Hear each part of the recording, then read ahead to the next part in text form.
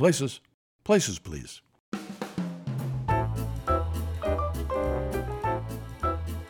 Welcome to Valley Stage Notes, Episode 2, the brand new podcast about everything theatre in the Valley and beyond. I love that you said Episode 2 because it says we've already done the first, we've launched, and I'm grateful that one's done and we're on to it. And it was an exciting first episode. We learned a lot of stuff about Children of a Lesser God. Yeah. So what do we have today then? Today we are talking with two actors from the production Children of a Lesser God. We'll be speaking with James Olsen and Kandyce Hughes. Well, I have the pleasure and privilege to chat with Kandyce Hughes. Hi there. And Kandyce is a perennial favorite in the Phoenix, Arizona theater scene. Boy, that's... You've been around a lot, and you've done a lot. Tell us a little bit about what you've done. Oh, we have a time limit here. Okay. I wasn't prepared for all that. I actually... Good, it's spontaneous. Well, honestly, something that people don't know about me is that I started out in college and high school doing theater and acting and whatever. But I took a huge break to have 5 kids. And then... Wow. That's a break. Yes. And during that time, I was choreographing and doing things for junior highs and high schools in the area. So I started out with that and then got back into it later on, after my kids got a little older. So I have maybe a shorter career span than some people might think, considering my age. But anyway. And you've done, other than theater, live theater, you've done TV and some movies, right? Yeah, commercials and things, commercials. Yes. Yeah, some film. So. And you also have this backfit business. I did, so yes. You're not I was all theater. I was marketing director, yes. So I have a background in marketing. That's my day job. In Arizona, you pretty much have to have a day job. Yeah. So, yeah. All right, now on to Children of a Lesser God.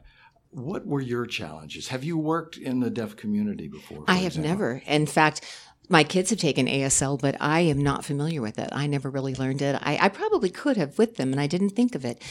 What I've learned about this experience is, one, that this should have been on my bucket list. I had no idea how great this show was until I was asked to be in it, and I feel so honored because it's really opened my eyes to even my own attitudes or my own thoughts about hearing impaired people and the challenges that they face. There's quite a bit there. And I'm enjoying greatly watching the rehearsals. I'm fascinated. Normally, you're sitting there looking at your lines. What's my next line? No, I am glued watching them because it's fascinating. I'm really drawn in by Lainey because it's like she's writing conversations in the air, and I'm now seeing the words that I hear at the same time. And that's multisensory, and really it's quite delightful. It really is. And what is your role in the show? I have 2 great roles. Cool. I get to play Mrs. Norman, which is the mother of Sarah, and I get to play Edna Klein, and she is an attorney that is hired to come in to help fight the fight. So. Have you learned some ASL along the way? I have. I've had a chance to. Lainey has showed me the different gestures and things that I need to learn, and it's exciting because, and as Mark said, you're trying to do 2 languages at once. So sometimes I'm very slow getting the words out because I'm trying to get the motions in there as well. I'm getting better as I go, but luckily, neither of my characters have to be very good at ASL. So I'm blessed there. So if I understood Mark earlier, you have a shadow. So you're speaking. I haven't met my shadow, but yes, I should have one on Monday. So you haven't worked with that person yet? No, I'm looking forward to that. So that'll be great. That may be a challenge. Well, we'll see. I haven't addressed that. I mean, yes, everything. There are challenges, and admittedly, the scenes where we have people who are hearing impaired and hearing in the same scenes trying to communicate with each other, they are our biggest challenge as a team, as a cast, trying to put those together. And what I'm learning from this is just how difficult that has to be in real life. When you're in the room with someone who doesn't really communicate, they don't know ASL, you as the hearing impaired person can't communicate very well. Someone else is interpreting for you. How does it feel to have someone else speak for you? Are they leaving out bits that you need to hear? Do you trust this person? There's so much to consider, How did you find yourself getting into this production? I was asked by JP and Mark to come and join them, which is such an honor, really, truly. And was that a daunting request at the time? No, in fact, I would jump. I hadn't even read the script really. I'd seen the movie, and I didn't think that there was much to it. I couldn't remember, but I jumped at it because I adore Mark. I would do anything he wants me to do. Okay, you're the villain in this one. You get to crawl around on the floor and and yell from off stage. I'd say yes. So now we've talked with Mark, and you've mentioned JP, but some of our listeners may not have a clue who is JP. Who shot JP? Different guy. JP is Mark's brother. That was JR. Yes. Right. Okay. Terrific. Well, Kandyce, what's next in your theatrical horizons? I have just taken on being a marketing director for a theater company in town, and I am going to try to help them get butts in the seats. So that'll be a fun challenge. I'll take my marketing background and then try to, help get more audience. I really feel like in the community, the most wonderful experience people can have is live theater, live performance, live anything, because the audience is part of it. The energy of the audience feeds the actor. You get fed by it, and then you feed them back. Right. And it's symbiotic, and it makes you better. So I really want to see more people doing live theater and less going to sports games or whatever else it is they spend their money on that they shouldn't be. They should be coming to see theater. We agree on that. Yeah. Well, with your vast experience, what advice might you give to somebody that wants to try acting, whether it's a young person or it's an old person that says, I've always wanted to be an actor? What might you say? You framed that. Oh, my gosh. I don't have vast experience. My goodness. Of course you do. I'm learning every day, and I'll tell you what, the day that I know everything is the day that I need to quit, because we as human beings can learn from those around us. We can learn from the experiences of being in a play with someone, whether you're directing or acting or producing or whatever it is. Teamwork, you can learn how to empty yourself. So really a good actor, here's my advice. You want to be a good actor, learn how to empty yourself. I know a lot of actors think, I've got to bring this part of myself to the role. And I don't think that way. For me, I think, how does this person feel? How do they think? What's their emotions? What's their drive? What is their want? And I let that take me over. That, to me, is good acting. So you let that part of you, I suppose, that understanding that you have, bubble up from down on in and become who you are. That's what I would say. Great advice. And as we're going to ask everybody, what is your most memorable theatrical experience? Memorable good or memorable bad? Your choice. Your question. There are no bad answer. experiences, right? Well, okay, you can say that. But anyway, theater is fantastic, and I can't believe how blessed I am to be a part of it, because theater is a group effort. So you learn as a group how to cooperate to bring a story to an audience and have that story entertain and affect and change the hearts and minds, perhaps, of the audience. I think that's probably the biggest goal in this play, that why it was written by the playwright, is to bring an understanding and an awareness. So I'm not answering questions. Sorry. Let's see. Honestly, okay, this is the truth. My favorite experience, the one that brings me the most good memories and happy feelings and, I don't know, soul, just buoys my soul, is a show that I did at Sun City Grand. And Mark was actually in it. He and I were chatting about it last week, and I have to agree with him that it was one of the best experiences of my life, mainly because the people there, and see, that's what you look for in theater. You look for people who are like-minded, who want to band together and have each other's back, no matter what, and you trust each other implicitly, and you go out there and have a good time. Now that was a good experience. And Mark was there, and he was adorable. Oh my God. I have a great story about that one.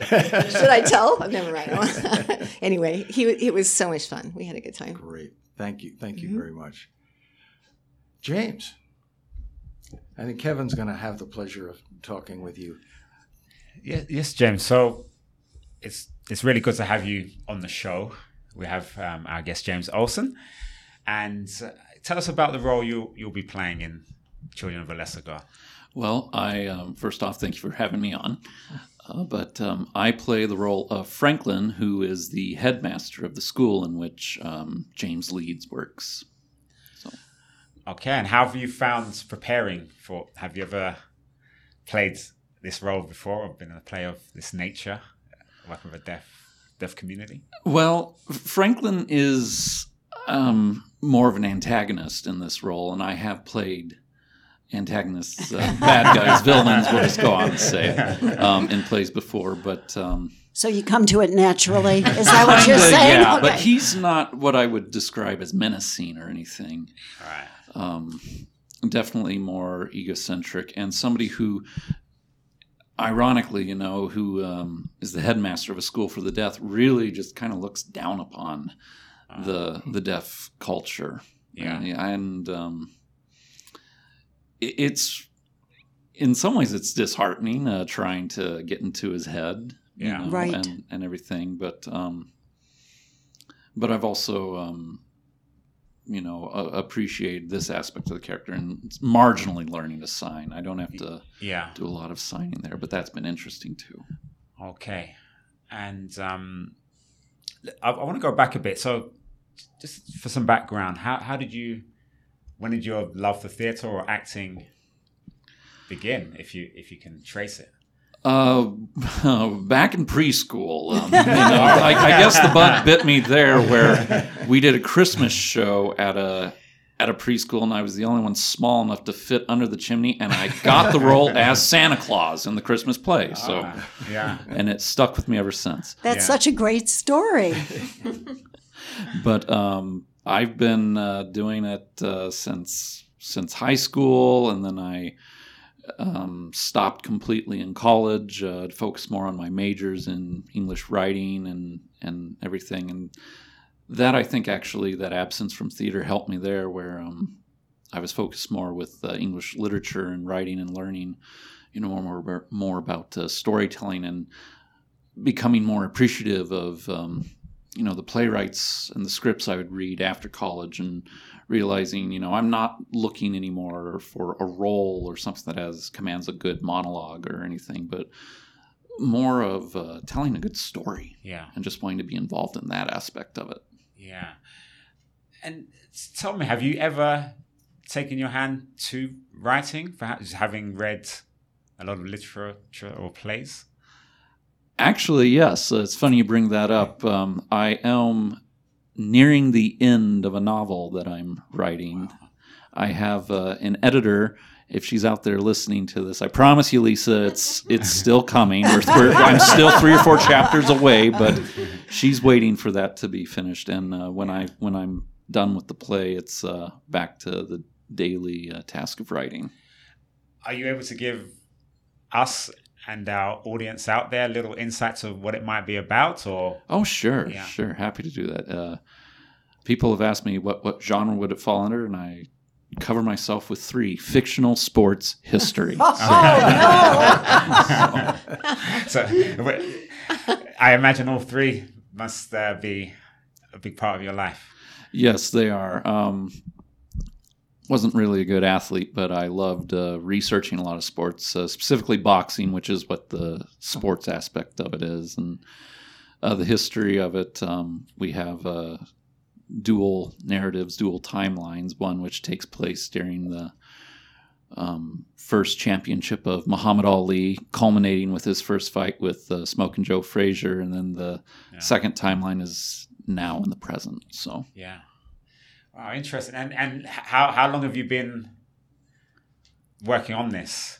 Because I imagine.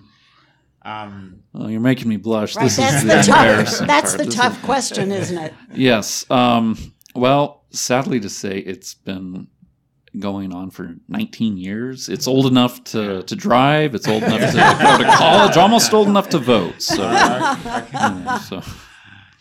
but it is getting done. So. Yeah, and is there any connection to the play? Like, is there any way that the novel or the experience do they, or they completely, would you call them completely separate worlds or endeavors?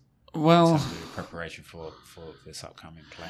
Well, Kandyce mentioned something about just intensity, passions, bubbling up within you and bringing them to the surface, and that's very much with writing, where you are emptying yourself, and you're letting not only the emotions, but also maybe even a more logical approach guiding you to your writing, and as well as finding the character.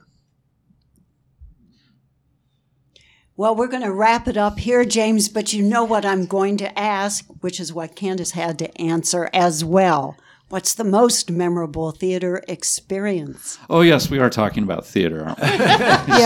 Right. We'll do the novel You tried, next time. you tried to get sports in there, but no, back to theater. Okay, well, I would have to say, and it's neck and neck between these two shows. Arsenic and Old Lace playing Jonathan Brewster. The first theater I did that for, Masterpiece, there was a real sense of community camaraderie amongst everyone in the cast, and to play that character also, that was the first time playing an antagonist there, and that was something you really got to sink your teeth into. But really just the overall sense of community and just brotherhood amongst the actors was one thing. Then the other one would probably still be playing Richard the Lionheart for The Lion in Winter for Mesa Encore a few years back. So fantastic. Thank you. Well, thank you, everybody. Thank you. I mean, for our inaugural attempt here, we really appreciate your time and your candor Very, with very us. honored. Thank you. We loved it, and thank you. Thanks, guys. Thanks, guys. Thank you.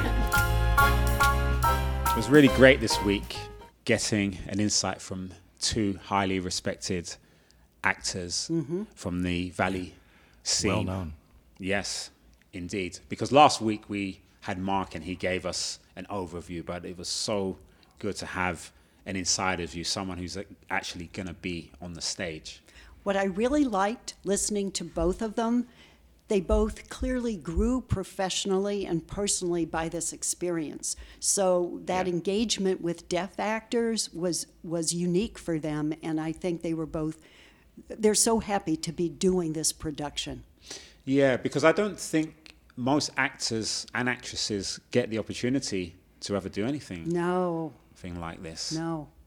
And along the way, they both learned a little bit of American Sign Language. I think they both knew some, but they were pleased to get an opportunity to learn some more in a real interaction. Right. So that was really exciting to hear about. Yeah, agreed. And remember, you can get your tickets for Children of a Lesser God from herbergertheatre.org, and it runs from September 8th to the 24th. Thank you, everybody, for listening to Valley Stage Notes. We hope you can join us next time when we will have some other exciting guests. Bye for now.